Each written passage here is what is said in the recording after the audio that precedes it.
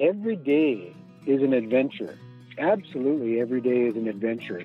And each day is like a little mini cycle tour in itself. You never know what you're going to encounter, never know who you're going to meet. And I mean, the variables are huge.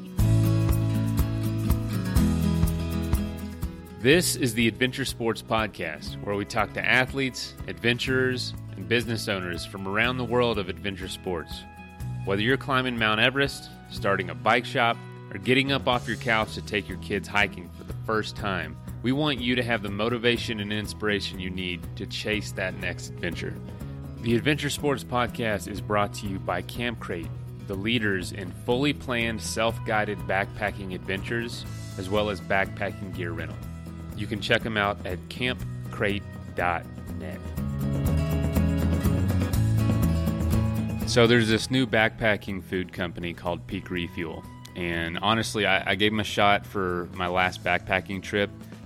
Y'all, it was literally the best backpacking food I've ever had in my life. I was so impressed by them that I wanted to reach out and get a deal for our listeners. So if you keep listening to the episode, I'll tell you how to save 20% off an order with them.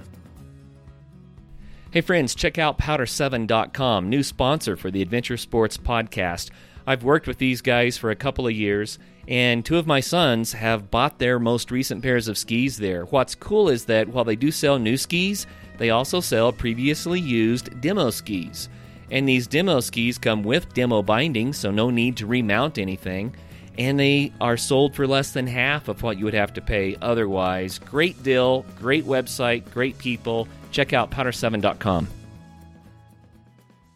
Hey everybody, happy Thanksgiving. Hopefully you're with family or not neglecting anyone to listen to this show. I know how good the show is, but spend time with family today, have a good time, and catch up with us tomorrow or the next day.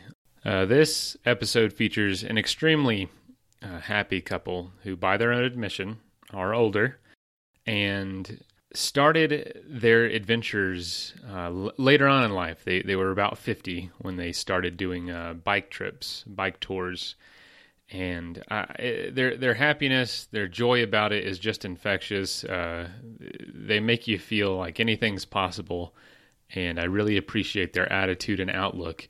And honestly, they're extremely thankful. So we wanted to save this episode for today, Thanksgiving.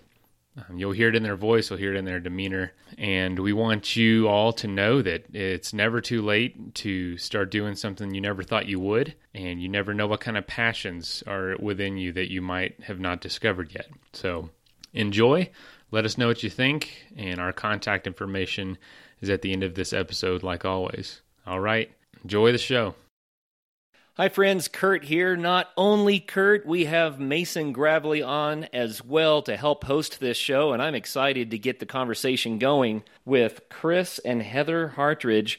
Now, Chris and Heather have been bike touring for a long time, and I am excited to hear all about their adventures around the planet on bikes, and it's perfect that Mason is here because that's how Mason cut his teeth for adventure, doing bike touring as well. So we're going to have a four-way conversation. Welcome to the program, everybody. Thank you. Hey, good to be here. The thing that was fun, I love it when this happens, a new listener named Samantha Walters contacted us about Chris and Heather and said, I think that these guys should be on the show. And so I contacted Chris and Heather, and they said, now, how did you hear about us? I said, well, from Samantha Walters. And then they said, oh, well, we met her in Nicaragua. And so I love it when this kind of stuff happens because it just goes to show how the adventure sports community is a small world and how much fun it is. And we really appreciate it when guests recommend people to be on the show because those are the best shows ever. Let's kind of just get a feel for who Chris and Heather are. The two of you are retired but traveling on bicycles. Give us a little bit of the backstory. When did you start touring together? We started touring probably early in this century, in the early 2000s. Our daughter was living in a town called Kamloops, about 5.5 hours drive away, and we had mountain bikes already. And I got the bug that I said to myself, I should try riding to Megan's place in Kamloops. And the long story of that short is that we took the next winter to actually plan how we would actually do that cycle. Oh my goodness, 5.5 hours car drive away technically is about 6 days ride. We had never done that. So we started researching online and found out that, number one, the bicycles we had would probably kill us if we just tried to ride that whole way. And over the winter, we bought some wonderful touring bikes that we actually still ride. And the next summer, we rode down to visit Megan. And it was that first trip that seriously got us addicted to the lifestyle of cycle touring. Prior to that, we had been making short tours around the rail trails in British Columbia, but nothing like that first 6-week tour that took us down to southern BC, into Washington State, and then across the North Cascades. And since then, we just kept expanding that circle, getting larger and larger circles in the Pacific Northwest. And then it eventually led to going into Mexico, and then last year across the continent. So we're taking it slowly as in comparison to some. And I think it's fun you mentioned that it was 5.5 hours drive, which is about 6 days on a bicycle. Do you find that math works out pretty closely? About an hour per car makes a day per bike. Is that about right? Exactly. Yeah, 1 hour in a car, is about 80 kilometers an hour or whatever it is, miles per hour. But that's about a day's ride for us. So, if somebody says, "Oh, that's 7 hours for me," that's a week riding for us. Wow. Yeah, it's worked out. And of course, the one thing that changes with that, of course, is terrain, but also age. We've noticed little subtle changes over the years, and so we don't plan maybe exactly like that anymore. We just take our time anyway. If we get to somewhere, that's good. Yeah. We're not in a hurry. Yeah, I use that same metric, a day for an hour. A day for an hour. So I guess, some people bike really, really far in a day. I think a day for an hour means you're doing reasonable days. That's what I would call it, right? So we're talking about maybe 60 or 70 miles, something like that. Yeah, or even less. It's interesting because we used to bike, obviously when we were a little bit younger, we biked a lot further, but now it's kind of come to our realization that, we're 65 and we want to continue doing this. So to be able to continue, you can't injure yourself because that's a silly thing to do. And so we usually ride about 6 hours a day, and that's enough for us. That gives us enough time to, chill out when we get to wherever we're going. So you started the bike touring, it sounds like around the age of 50 or so, am I right? Yeah. Pretty close, yeah. Yep. Some people might think, well, 50 is pretty young. I think it's pretty young because I'm 50 myself, but some people might think that, oh, I'm 50, I don't know if I could start something at this point. What would you say to them about that? Don't wait. Do it now. Yeah. There is,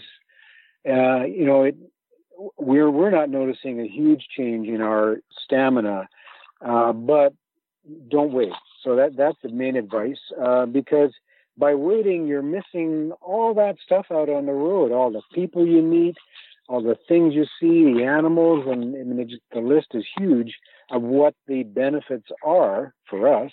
Yeah. Don't wait, because you'll miss that stuff, and you wish you had started.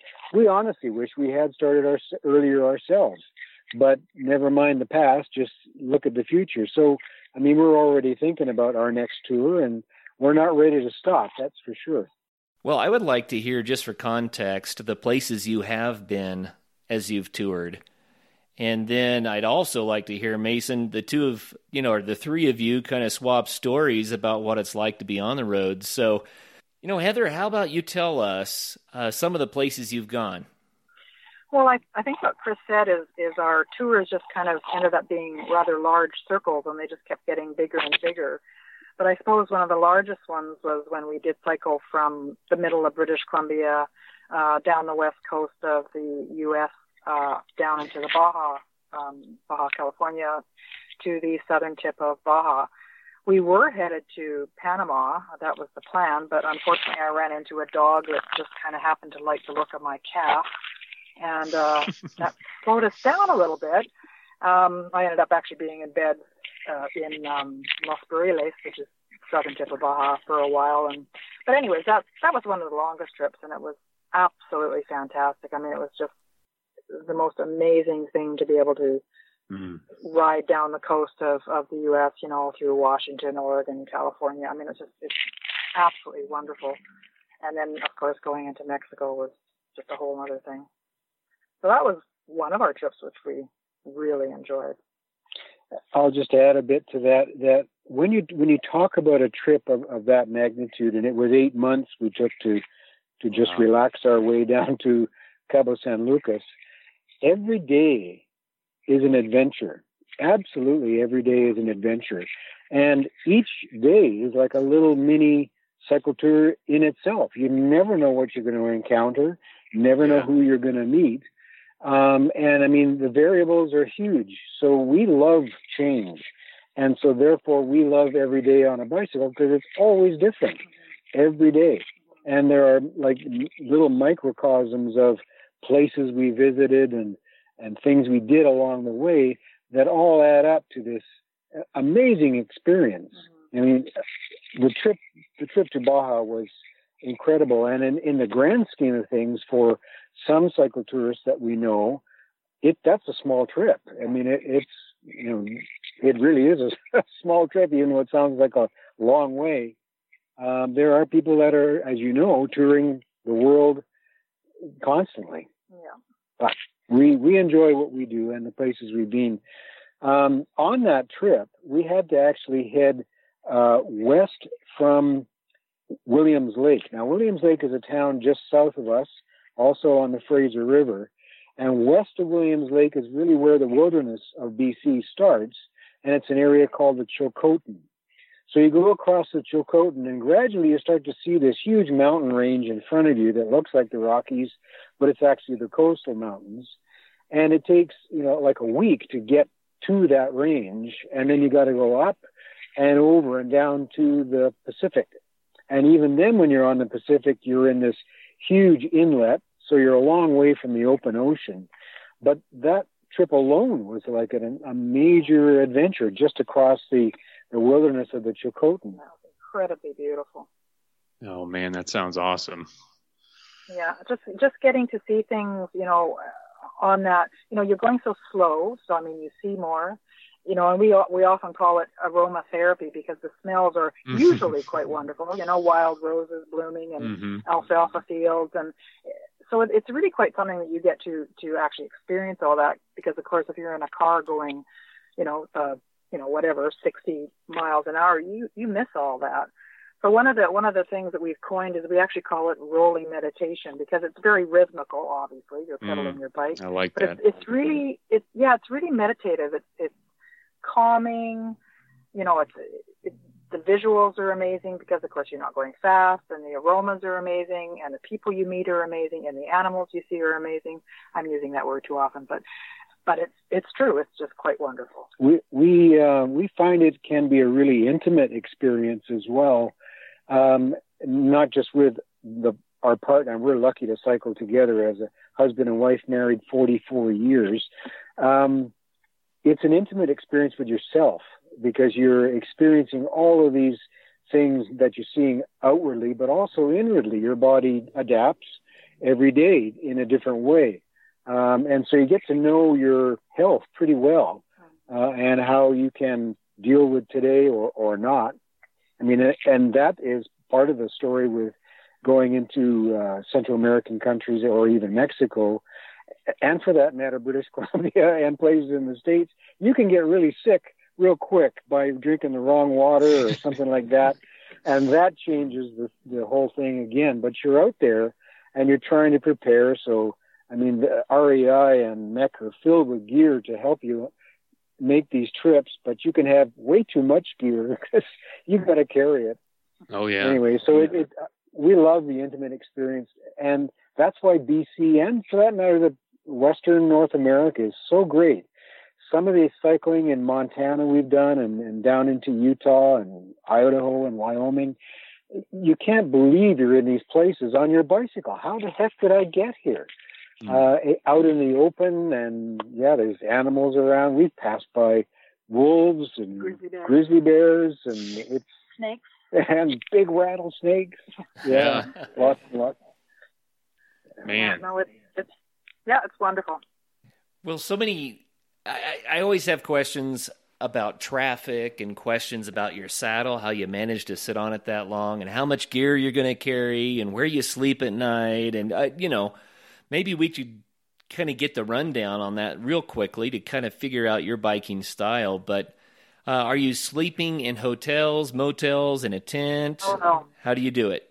No, we have really good gear because, we're older folks, and I'm not going to lie on a 1/2-inch foamy, thank you very much. So my sleeping pad is a 4-inch down-filled air mattress, which is, I can sleep on a gravel pit. It's incredible. Wow. But we have really good, awesome. We have wonderful bikes. Yeah, we have really good bikes, really good gear. We carry about 50 pounds of gear each on our bikes. And we always tent. We love tenting. Love it. The tent, it's funny, when we first arrived home after our first few trips, we didn't really want to go in the house. So we set up the tent in our yard. We're sleeping in the tent in our yard because it's so comfortable. And so we get really, really used to it. And so this little trip we just did, we were so happy to be back in the tent. And we really enjoy not necessarily knowing where we're going to lay our head at night. That's, some people might be uncomfortable with that, but to me, it's just a little bit of an adventure. I don't want to stay at a Holiday Inn because I personally find them overrated and boring, but, beside a lake or a stream with your tent, how wonderful is that? Oh, yeah.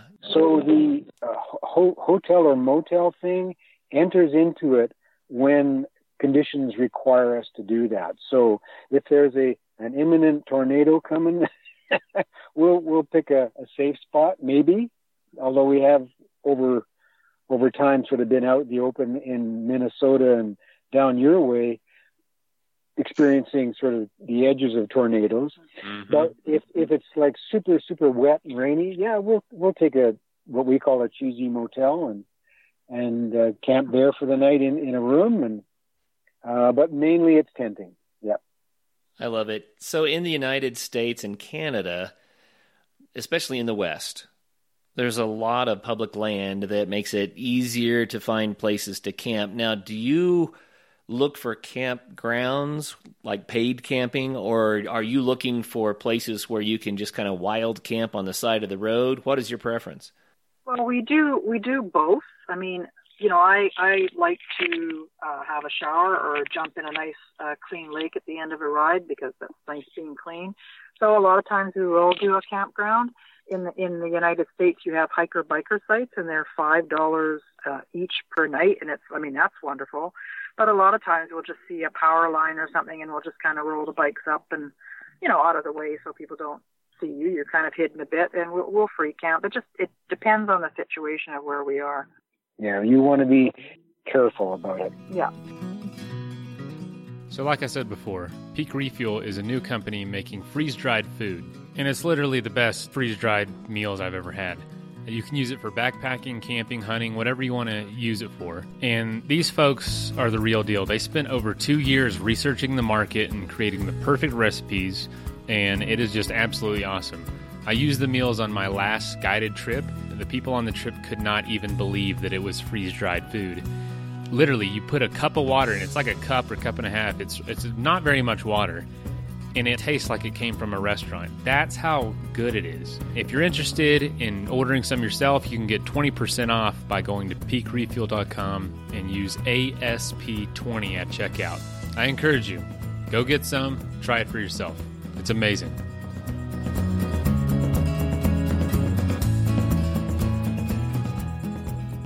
This is Colorado nature photographer John Fielder with a great idea for gifting our state this season. Don't get mad at me. My latest Colorado book actually takes the color out of colorful Colorado. Carpets of purple columbine, forests of yellow aspens, and buff-colored herds of elk are rendered in black, white, and gray. You'll be mesmerized by the edges, shapes, and textures of our most beautiful of states. You'll love it. Visit johnfielder.com to see my new book, Colorado Black on White. That's johnfielder.com. I mentioned the United States and Canada, especially in the West, because I think that's easier to do here. Talking to people like in the United Kingdom, they do what they call wild camping, but what they mean is that they wait till sunset and dive behind a bush because there's not a place to legally camp. Yeah, that's stealth camping. Yeah, and then they jump up, before sunrise and move on out, and no one's harmed, no one's the wiser, and it's kind of a fun thing that people know is going on, and I think sometimes that can work. Yeah, and sometimes you just have to do that because on a bike, someone says, "Oh yeah, 4 more miles down the road's this nice campground," but that's not a 4-mile ride in a car. That's 4 miles of work, and if it's uphill and it's at the end of the day, you're like, "I'm going to find somewhere right here." So that's one thing we've learned is you never ask a person that's in a car what the road is like because they have not a clue. They just step on the gas, right? They say, "Oh, it's really flat," and of course you ride it, and it's like a roller coaster. So yeah. You don't ask a driver. You were mentioning earlier about traffic, so it can go from the traffic, of course, is worst in the towns, but it can go from bike lanes to not, and so we admit that we don't do really well in towns. We try to avoid them if we can, like big cities. Little ones are fine. But the actual out on the open road, if you have no shoulder, then you've got to be really, really careful. And mirrors on a bike are essential for that. And we have developed a system where the person riding in front, which now is typically Heather, listens to the person in the back, me, with his bell that I can ring. So 1 ring means you should look in your mirror and see something coming behind, and you might want to be careful. 2 rings means there is something coming and you need to look in your mirror and get off the road. And 3 rings means get off the road now, like instantly. And we use that on the Highway 1 down Baja a lot, and even in some places in California. And it's just you have to be constantly aware. So the more traffic there is, the more aware you have to be. And it can be sort of mentally challenging. You can't really super relax like you can on some roads. Like that road I was mentioning out the Chilcotin in BC here, you'd never really even bother looking in the mirror because there's nothing coming anyway. But down there on Baja, there was. And it also depends on the culture and the mindset of the drivers. So as we have toured around Western North America and now last year across and even into Baja, we compare and we've got our opinions where the more sensitive drivers are, the more courteous drivers are, and where the jerks are. And sometimes it's not under their control. Like there is one famous highway in Ontario called Highway 17. It's part of the Trans-Canada. And there are 3,000 semi-trucks a day on average going back and forth on that road. Well, is that a road you want to be on your bicycle? And we said no. So it was the one and only time we actually set up a little help us sign in the front of a gas station, and we're looking for a ride because we're not going down that road, and it was the only one that was available. Now, some of your listeners may say, "Oh, we did 17 and it was just fine," but why risk it is what where we're coming from. I wanted to collect my first pension check. So I didn't want to be hit by a truck. Yeah, that's important. I think that's very important. I think so. I've been bit by a dog, so that was bad enough. How many times have you had to actually dive off the road? And you're talking about biking in so many of these cities, and I was thinking about the bell system, and I thought, man, it would sound like an alarm clock going off in some of these places. So how frequent is it that you've had to actually dive off the road to save your skin? There was a particular hill in Mexico south of Ensenada that we were prepared for it being a challenge, but our problem was we hit the Baja riding down it at the same time that the Baja 1000 auto race thing that they have down there was going to go on. So there was way more traffic on this road and way more fast drivers. And so this particular hill would have been maybe 10 kilometers long, or 5 to 6 miles. 5 to 6 miles or something. And it was 25 times we got off. We kept count. And so we just bailed right off. And other times on the Baja, we found out that the truckers, you could trust them. So the first time it happened, there was the white line and then nothing on my right. It was just a drop off. So you couldn't get off the road. And I saw this truck coming behind me and a bus coming towards us in front. And I thought, oh my God, what's going to happen here? And so we snugged onto the white line and stopped so that at least the trucker knew where we were. What he did is he came up behind us, put his brakes on. I heard the brakes go, and all of a sudden he stopped. The bus goes by, and then the trucker puts it in gear and waves as he goes by us on our left. And I couldn't believe it, because that would not happen in Canada. You get horns blasting at you, but down there they were, and we found out later that was pretty normal. Courteous drivers, believe it or not. But I think fortunately that, like these are kind of like the negative experiences of riding, but by far there's more positive experiences, choosing secondary roads or, rail trails or off roads and, just all the back roads there's a lot of back roads. So we choose them. And it's all worth it for the people you meet. Yeah, absolutely. The people we meet and have met for years, some have now become good friends and even Facebook friends, and it's been wonderful that we've met. Well, it's a wonderful way of expanding, the range of people that you get to know. Because I think if you stay home a lot, you kind of hang out with, like-minded folks. Mm-hmm. But when you're out there on the road, you meet all sorts of different types of people, and I mean that's beneficial. I mean that expands your, your mind, your horizons, and I mean, and one thing we've said to each other is that it reaffirms our faith in humanity, because we have met so many people that have gone out of their way to, either help us or just be kind to us. We pull into a campground and they come over with cold beer or corn on the cob, or, I mean, we've had just wonderful people. We've just met the most extraordinary people. And I don't think we would have met them if we had pulled in, in our camper. People kind of, stayed at their little, site. And so, I don't know, I think we're a little more approachable maybe when we're on bikes. I mean, we've met, people in San Francisco. We met this young couple, and I mean, they were absolutely wonderful. By the time we got to San Francisco with them, they showed us all around, and we did a tour of Haight-Ashbury area with them. And I mean, we had so much fun with them, and we stayed on their boat underneath the Golden Gate Bridge, and they let us stay on their boat for 3 nights. And so these are the type of people that, when would I meet them unless I was kind of out there? Yeah. We were cycling into a community in Southern Oregon on our way south, and it was a really bad rainy day, and we were out front of a restaurant looking for a cheesy motel to take refuge from the rain. And this couple named Judy and Frank walked over and said, "Wow, you guys are from Canada. Like, did you ride your bicycles here? Oh my God. This is incredible." And so he said, "Well, let's go into this restaurant and we'll help you find a place." So they were staying at a bed and breakfast up the road, and they lent us their phone to call the bed and breakfast. And sure enough, we found a nice place for the night. And then next morning at breakfast, Judy and Frank said, "You guys are coming through San Francisco. You should stay with us. We live in El Cerrito." Wow. And, just make sure you do, and we'll give you the directions how to get there.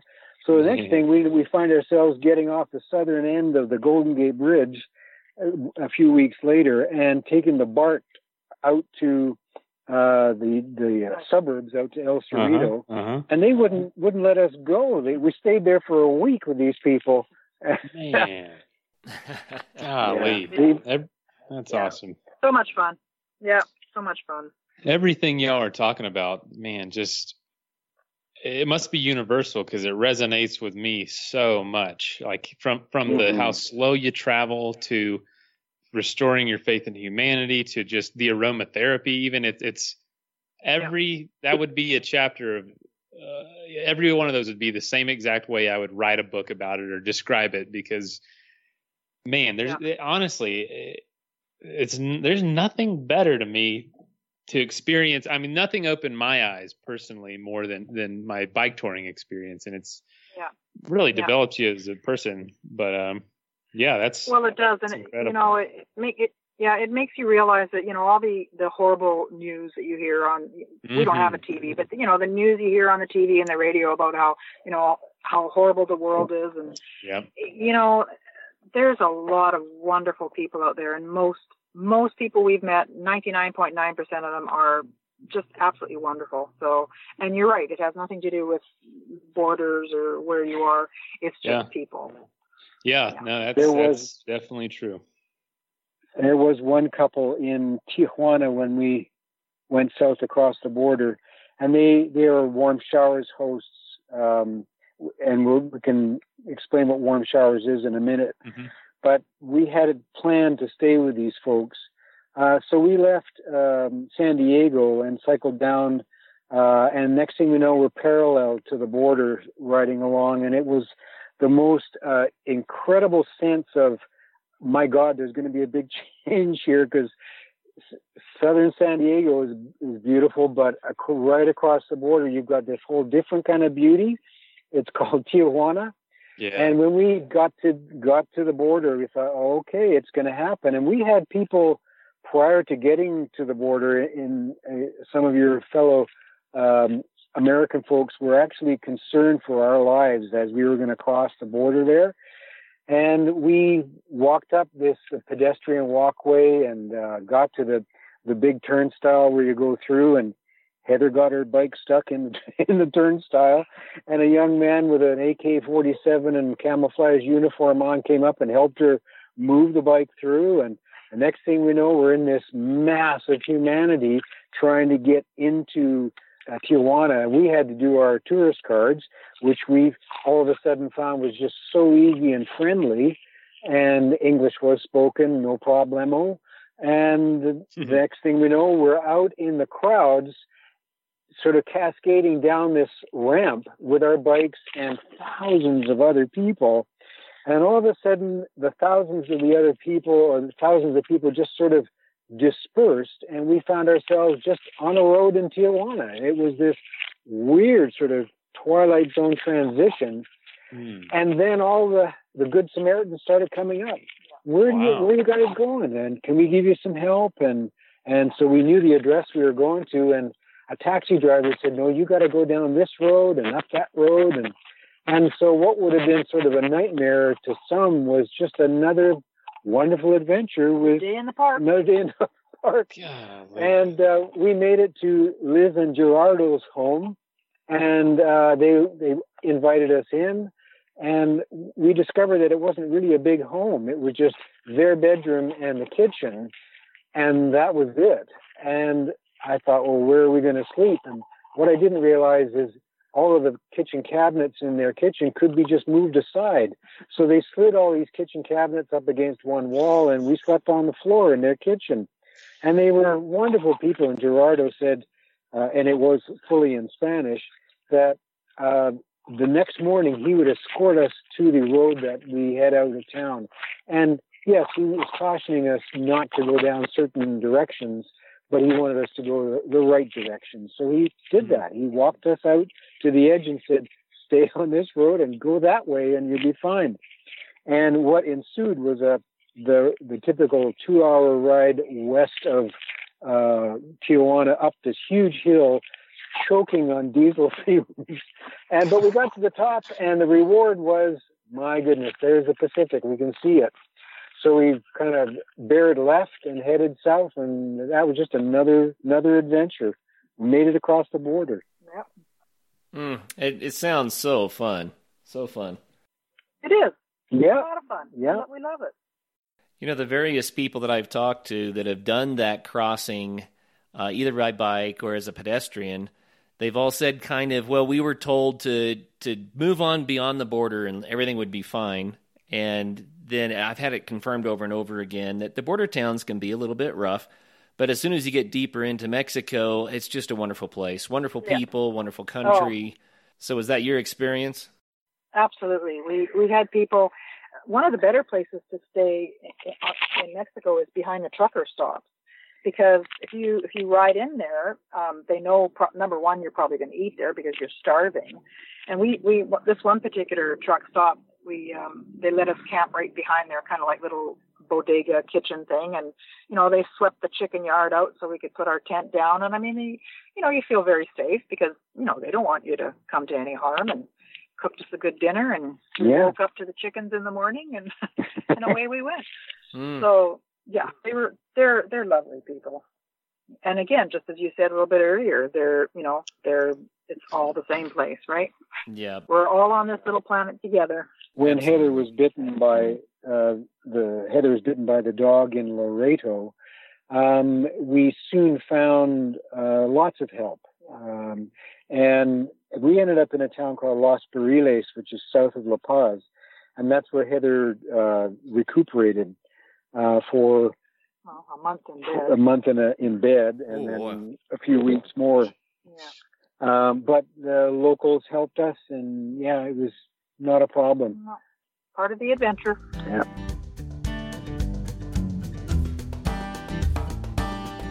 By now, you certainly know who Bent Gate is.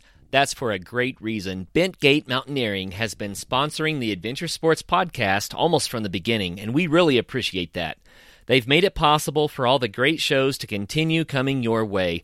We want to say thanks by reminding you to go to them for your backcountry gear. If you live in Colorado, then just stop by their store in Golden. If not, go to bentgate.com. They have what you need, from the latest ultralight gear to the tried and true classics for climbing, hiking, and camping, like Arc'teryx, Hilleberg, Nemo, Western Mountaineering, and many more. Need advice? They have you covered there too. Their staff are passionate adventurers who can offer help from their own experiences. Bent Gate also hosts lots of events and speakers. Check out their website to see the schedule and to see all of their products. Help take care of the Adventure Sports Podcast by getting your gear from Bent Gate Mountaineering.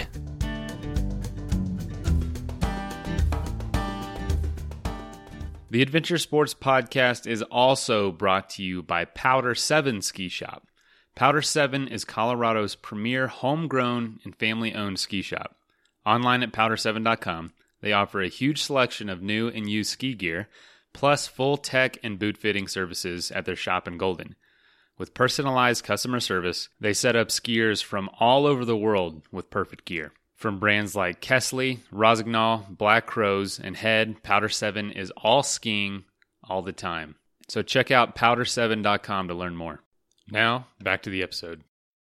Well, here's a question about adventure that I'm noticing that the two of you are just saying, wow, it was so much fun. We've had these great experiences. We met the most wonderful people. But I have to ask, in the beginning, was it a little bit harder? I mean, you sound really gung-ho now, but when you first started bike touring, was it scary? No, I don't think so. No, it was actually quite the opposite. We were so passionate and excited about it that it was not scary. And the scary thing has never really entered into it. I mean, there was one time in Idaho where we met this unfortunate fella. He was a white supremacist, and he asked us if we had any in Canada. No, and it was just awful, this fella. And he scared us, but that was just part of the adventure. So no, we've never really been scared, and failure is not an option. That I know that's a well-used saying, but for us, when we went across the continent in the last 2 years, it took us 2 years to get across because we had an unfortunate death in our family in between. We didn't want to even think about stopping until we got to the St. John's, Newfoundland. There was no question. Yet I have read journals of people who torment themselves with, oh my God, should I be doing this? And can't I stop? And should I whatever? But for us, we had lots of time and we just kept going and going and going. And yes, we were pretty exhausted by the time we got to St. John's, Newfoundland, but it was worth every minute, definitely. And again, the people, the whole intimate experience, traveling slowly, and the chance to do rolling meditation, like Heather said, it all became very normal. And when we get home, the change, and I often wonder this about other long-distance cycle tourists, how do you feel when you get home? Because all of a sudden you're getting out of this obvious comfort zone into, I got to be concerned about this and all those other things that you deal with when you're back in sort of the other life. We're following a couple right now named Curtis and Jenny, and they've come from Alaska, and now they're all the way into Chile, ridden the whole way down. And they are just happy every day, and it is their comfort zone. They've figured out a way to make it their comfort zone. Yeah. And for us, it's part of our relationship. We're lucky to have been married, and love is still part of the equation. And we still like each other. God, you guys do that? That's amazing. That's incredible. Yeah. No, and I often liken a cycle tour to life, because there's experiences that come along that you're not aware of. They're going to come along, and it just happens. And so you just have to be prepared. I mean, there was one day in Bemidji, Minnesota, where Heather ran over a whole box full of 2.5-inch brass screws, and it blew up her rear tire. And in the process, we were going quite fast. It screwed up the rear rim. And so all of a sudden you're dead in the water, and along comes a good Samaritan. His name was Greg, who helped us get into Bemidji, and then we got the bike fixed. And it was just one of those things you never expect would happen. There's also some serendipity. Do you have time for one serendipity story? Absolutely. You bet. All right. So coming south through California, you go through the Redwoods, and then you get to an area called the Leggett Hill. And the Leggett Hill takes you from that area where the Redwoods are over to the coast. And the coastline, then you follow it south. And at the bottom of the Leggett Hill, there's a little town. And we had planned to have breakfast there, but we didn't realize that pretty well everything in that town had closed up since the Cycle the Pacific Route book was written. That town is kind of dried up. Or at that time it was. And so we stopped at the bottom of this Leggett Hill, which was a fairly long hill. I won't pull any punches there. And we were looking for breakfast. So we got into the bottom of our bags and found those Cliff Bars and all the other things that we save for just such an occasion. And we stuffed ourselves and headed off up the hill. And it was going pretty good. It was a really nice day. And we got partway up the hill, and I thought, damn, I left my sandals and my best hat down at the bottom of the hill when I was going into the bags. And I thought, no, I'm not going back down that hill. There's no way I'm going down. So I thought, well, I can get another hat and I can get some sandals. So up we went. And we got just before the crest of the hill, and these two young guys are riding up the hill behind us. And one guy waving his pair of sandals, and he said, "Are these yours?" And we said, "Yeah, you bet they are." Oh, I would have missed them. And so his name was Fergo, and he was with a young guy from Australia. And we rode with them for a couple of days. But they were so fast that we couldn't really keep up. So in Manchester, California, we said, you guys, you should head off. And it's been nice knowing you, and have a great ride. And they said, yeah, we'll do that tomorrow morning. We're going to head out early. So the next morning they got up early, left, and I went over to the picnic table next to where they were camping, and I thought, you got to be joking. There's a set of sandals on the table they left there. Oh my gosh. So we took the sandals with us, and we tried to catch them, but we never did. And we ended up giving the sandals away many days down the road. And the interesting part of this story was 3 years later, we're riding through the Rockies in British Columbia, and we pulled over to take a leak at a rest stop. And this young guy comes over and he says, I think I know you guys. And we looked at him. We said, yeah, we think we know you too, but what's your name? He said, my name's Fergal. He said, didn't we meet in California? And we said, yeah, you left your sandals behind in Manchester. And we thought, what are the possible chances in the middle of the Rockies meeting this same guy who we met just by chance in California? And it totally blew us away for the rest of the day. We're riding through the Rockies trying to be cognitive of the whole thing and being careful on the road. And this sort of happenstance meeting of this guy again was wonderful. And that's not the only time. There have been lots of others like that. That is I crazy. call it kismet. Just like a destiny thing that happens to you. It's pretty wonderful. Yeah, again, the darndest things do happen. The darndest things, exactly. Some of the best days, though, are the ones where we get to fly with butterflies or dragonflies. Or horseflies in the case of Minnesota. Yeah. Yeah. Oh man. No, it's great. We've had well, and we're going to have more trips. I mean, that's one thing about, as soon as we finish a trip and get back home, we start talking about the next one. So I always want to give our guests a chance to share things that matter to them. Do you have something you want our listeners to be sure they know about? Yeah, you bet. There isn't always an opportunity that the inspiration that you can convey in a public storytelling session like we did in Quesnel here. There's a way to raise money for some good causes, and we did that here in Quesnel. We raised money to help purchase more beds for the epilepsy unit in Vancouver General Hospital. And a good friend approached us who has epilepsy, of course, and it was very passionate about helping out the hospital. And so we raised money in a really fun night where we told our story about our cycle tour down to Baja. And we've met other people on our tours that have done the same thing. They've raised money for all sorts of causes, and it's a great thing because people are inspired and they'll come out and hear the story or even read it online and donate however it's set up. So it's a great thing to do. I love that. And what about your websites? Now, you mentioned a couple of them. Share them again so our listeners will know how to find more information about you. Sure. Well, there is a fantastic website called crazyguyonabike.com, and it's a shared website where thousands and thousands of cyclotourists have posted and published their own stories about their tours over many, many years. And our first trip in 2005 was posted there, and our last trip even this year was posted there.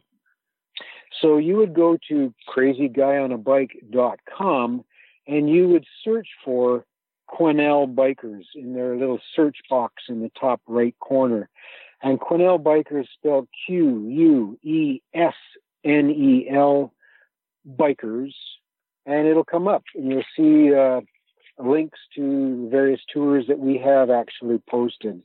And then you'll also get addicted when you look at all the other tours because there's so many people. And we've met people who actually have been on our same tour. One guy rolled up. He was in a campground in Ontario, and he said, "Aren't you Chris and Heather, the Quesnel Bikers?" And we thought, how does this guy know that? And he'd been on the Crazy Guy on a Bike site. So it's a great thing. The other site was Quesnel Bikers, all one word, Quuesnel Bikers.com. And that was a WordPress blog that we started last year for our trip to Nicaragua.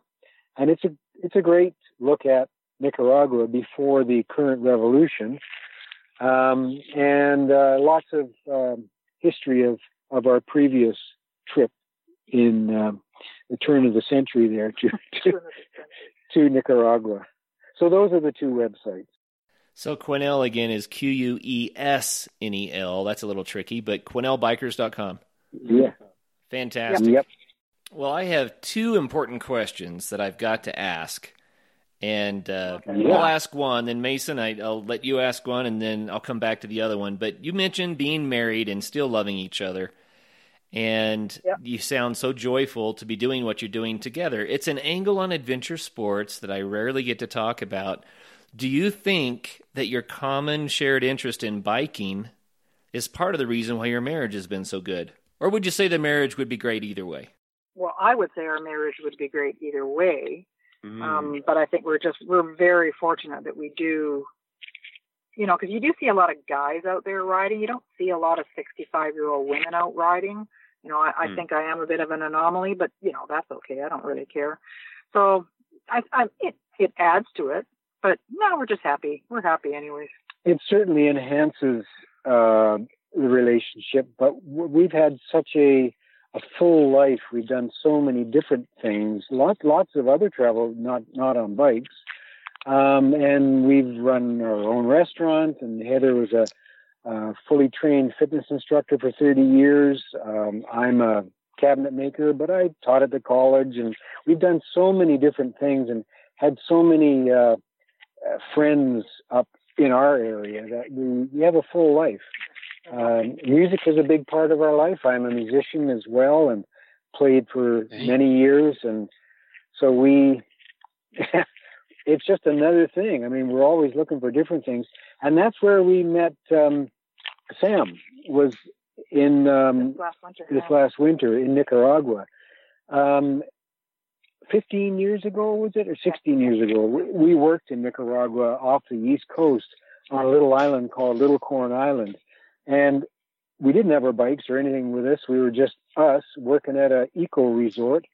And it changed our lives. 4 months on this little paradise island in the Caribbean off the East Coast of Nicaragua. We thought, wow, there's a big world out there. And so this year we went back to Nicaragua, and we toured around on the buses, all the chicken buses or whatever you want to call them. And walking. Did a lot of hiking, and we figured we know how to ride a bike, but can we still walk? So we bought backpacks, and we went backpacking around Nicaragua, and it was very rewarding. It was wonderful. And that's where we met Sam on Little Corn Island. Her two friends, Hope and Mitch, and we had a great time with them. Oh, that is so awesome. Yeah, we've done lots of things. Man. So yeah, you mentioned you had all kinds of stuff you've done before, and you wish you would have gotten into this earlier. And you did mention you have a daughter. Do you have any more kids? Or yeah, we have 2 kids. Yeah. 2 kids? Our son's 36 and our daughter's 33. Okay. Yeah, and that happens, right? You have a family and you kind of... Yeah, it happens. It is interesting, though. But I think it's a common thing that people just, you get a house, you get a car, and blah, blah, blah. You do all that stuff and work, and you accumulate all this stuff around you. And then you realize that instead of it being freeing, it's actually a bit of a trap. Not that I, don't like our house or anything, but, you don't have to do that.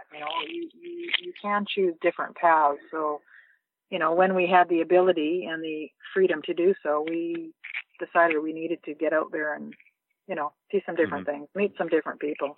Do you wish you would involve your kids with bike touring now that you know the joys of it? Would you ever see yourself doing that?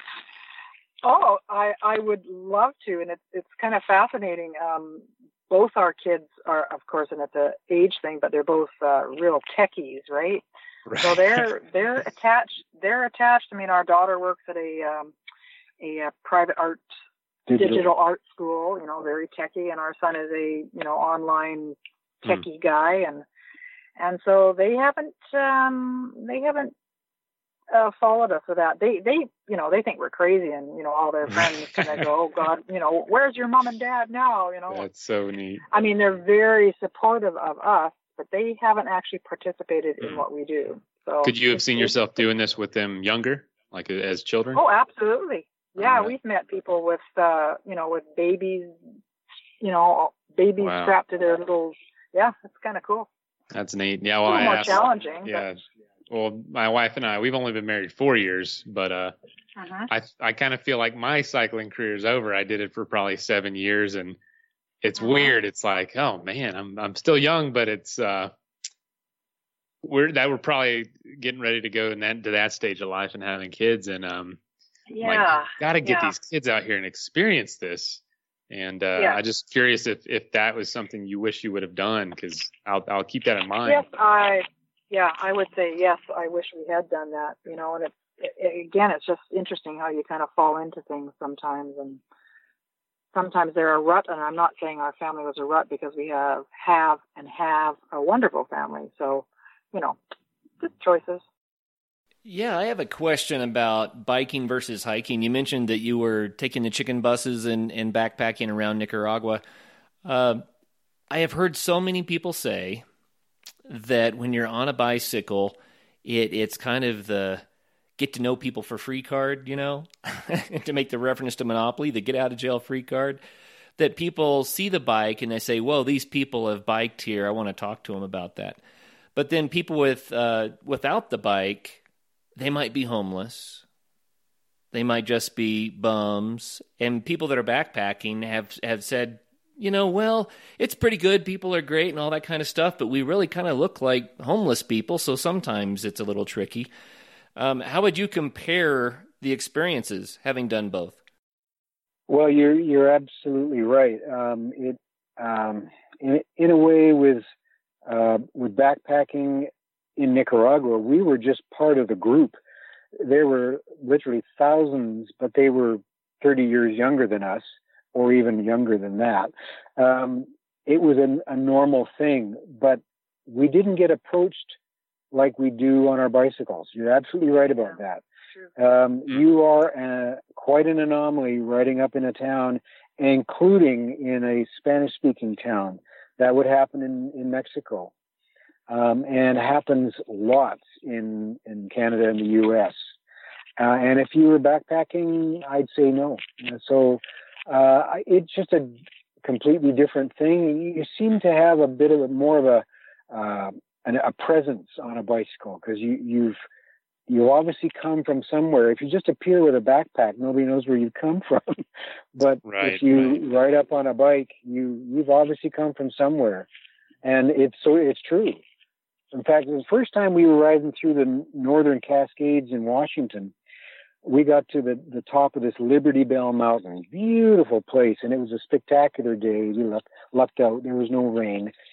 And we went to the overlook and looking out of this valley, and these people and our bikes were right next to us, and they came up and said, "How did you get here?"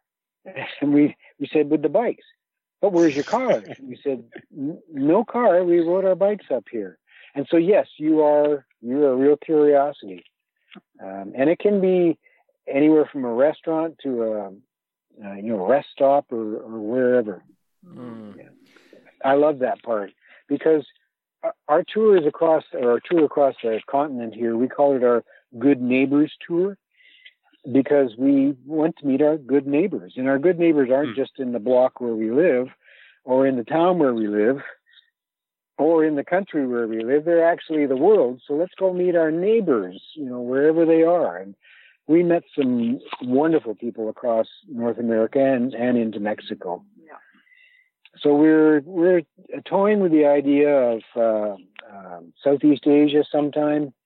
There's way more places to cycle in Western North America. There's places in Idaho we'd go back to at a drop of a hat. One was called Grand Jean, where we just happened to find this place. And it was just the most beautiful hot springs you could ever imagine. Yeah, and there was nobody there. And there was not a soul there when we rolled in. It was just beautiful. So there's lots of places to go. And as you said earlier, Western North America is prone to that type of thing, where you could free camp if you wanted. And it turns out that there was a state park there that we were fine, but there was nobody there. Well, it just sounds so delightful, and I'd like to congratulate the two of you on building a lifestyle that's so rewarding. You got me all excited about doing this, and yeah, and the interesting thing is a lot of people say, "Oh my God, you guys must be incredible athletes," and I mean, we're not. I mean, we are fortunate that we're healthy 65-year-olds and we don't have any issues, but we don't kill ourselves. We don't try to keep up to somebody that's 25, and if we're tired, we stop. And yada yada, and you just do what you can do, and it's just one pedal at a time, and you just keep going. It's not that difficult. That's the saying. Long tours are totally achievable if you have the one pedal at a time thing, which is one step, one pedal, one day, adds up to 2 days. It's just a slow progression. Yeah, that's the wonderful thing. It does slow you down. You can't get anywhere fast. So you might as well just be patient. And I think that's one of the best parts about it. You can't get anywhere in a hurry, so just chill, man, and ride the bike. Yeah. Man. You got me itching to get out there now. Dang. It's been a few years. Yeah. Well, it's been even longer for me. I have not done a bike tour for, I don't even want to say how many years. I do mountain biking, but the long bike touring is something that I did as a teenager. So it's been a long time. I'd love to do it again. Well, there you go. Don't wait. Have you heard of the Adventure Cycling Association in Missoula, Montana? Oh, yeah. Mm-hmm. So they are such a great proponent of this lifestyle, although even a weekend trip for them is the best. And early in the game, when we had our new bikes, I said to myself, Chris, what do you really like to do? Chris said, well, you like to ride your bike. We know that. And can't you make money at that? And I thought, maybe I could make money at that. So for Christmas one year, Heather bought me a pass to go to Denver, where I'd learned to be a cycle touring leader for Adventure Cycling Association. Yeah. And maybe I'd get paid. So I went and did that and took that training. And there was money involved, but I was really uninformed as to how much it was going to be. But it cost me more to get to the trailhead than I made.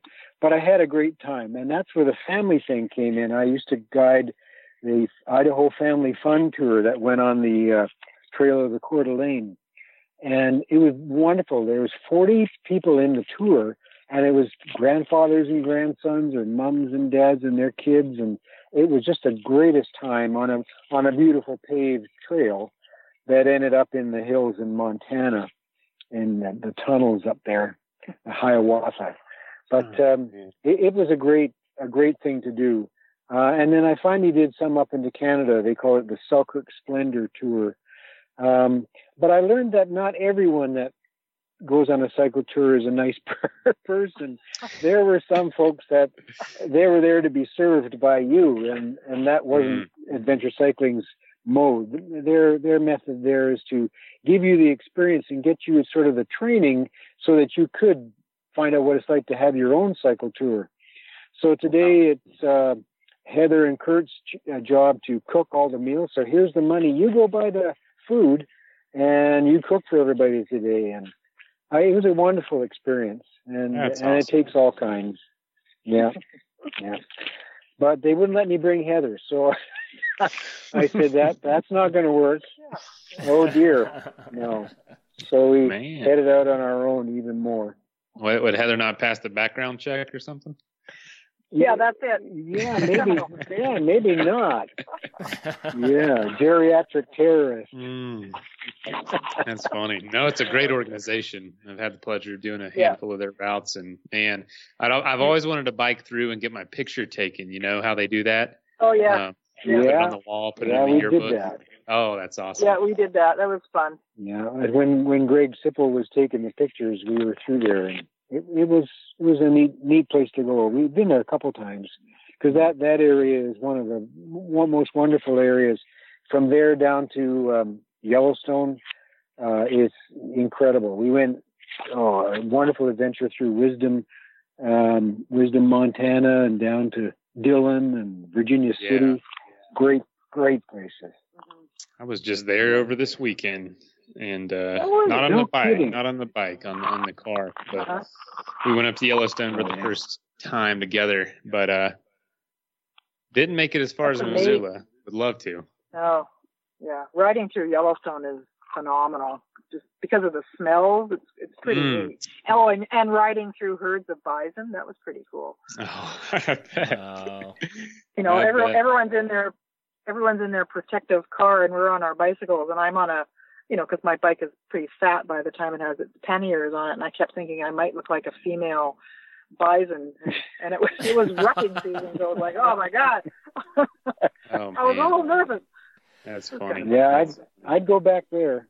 Yeah, that was cool. Yeah, that was great. Neat. There were quite a few of them out this past weekend. We probably saw 20 or so tourists or bike tours just really in the Yellowstone Grand Teton area. And man, good time of year. It was nice and warm, not at night, but golly, there's Kurt, you got to get back out there, man. There's no better way to see it. I agree. It sounds fantastic. Well, Chris and Heather, thank you so much for taking the time to share with us about this amazing bike touring lifestyle. Like I said, more power to you. Fantastic stuff. Oh, thank you. Kurt, it's our pleasure. Very much our pleasure. It's been fun. Well, Mason, why don't you close us out? All right. Well, thank you guys for joining us, and get out there and have some fun. Right on.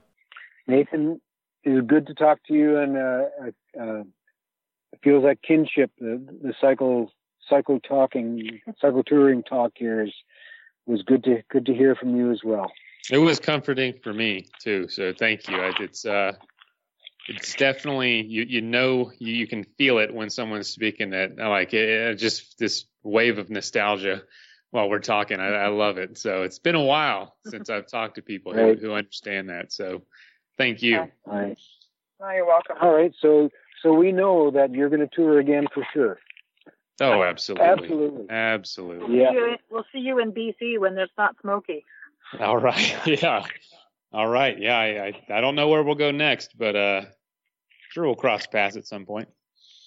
I'm sure that'd be lovely. All right. Well, thanks everyone.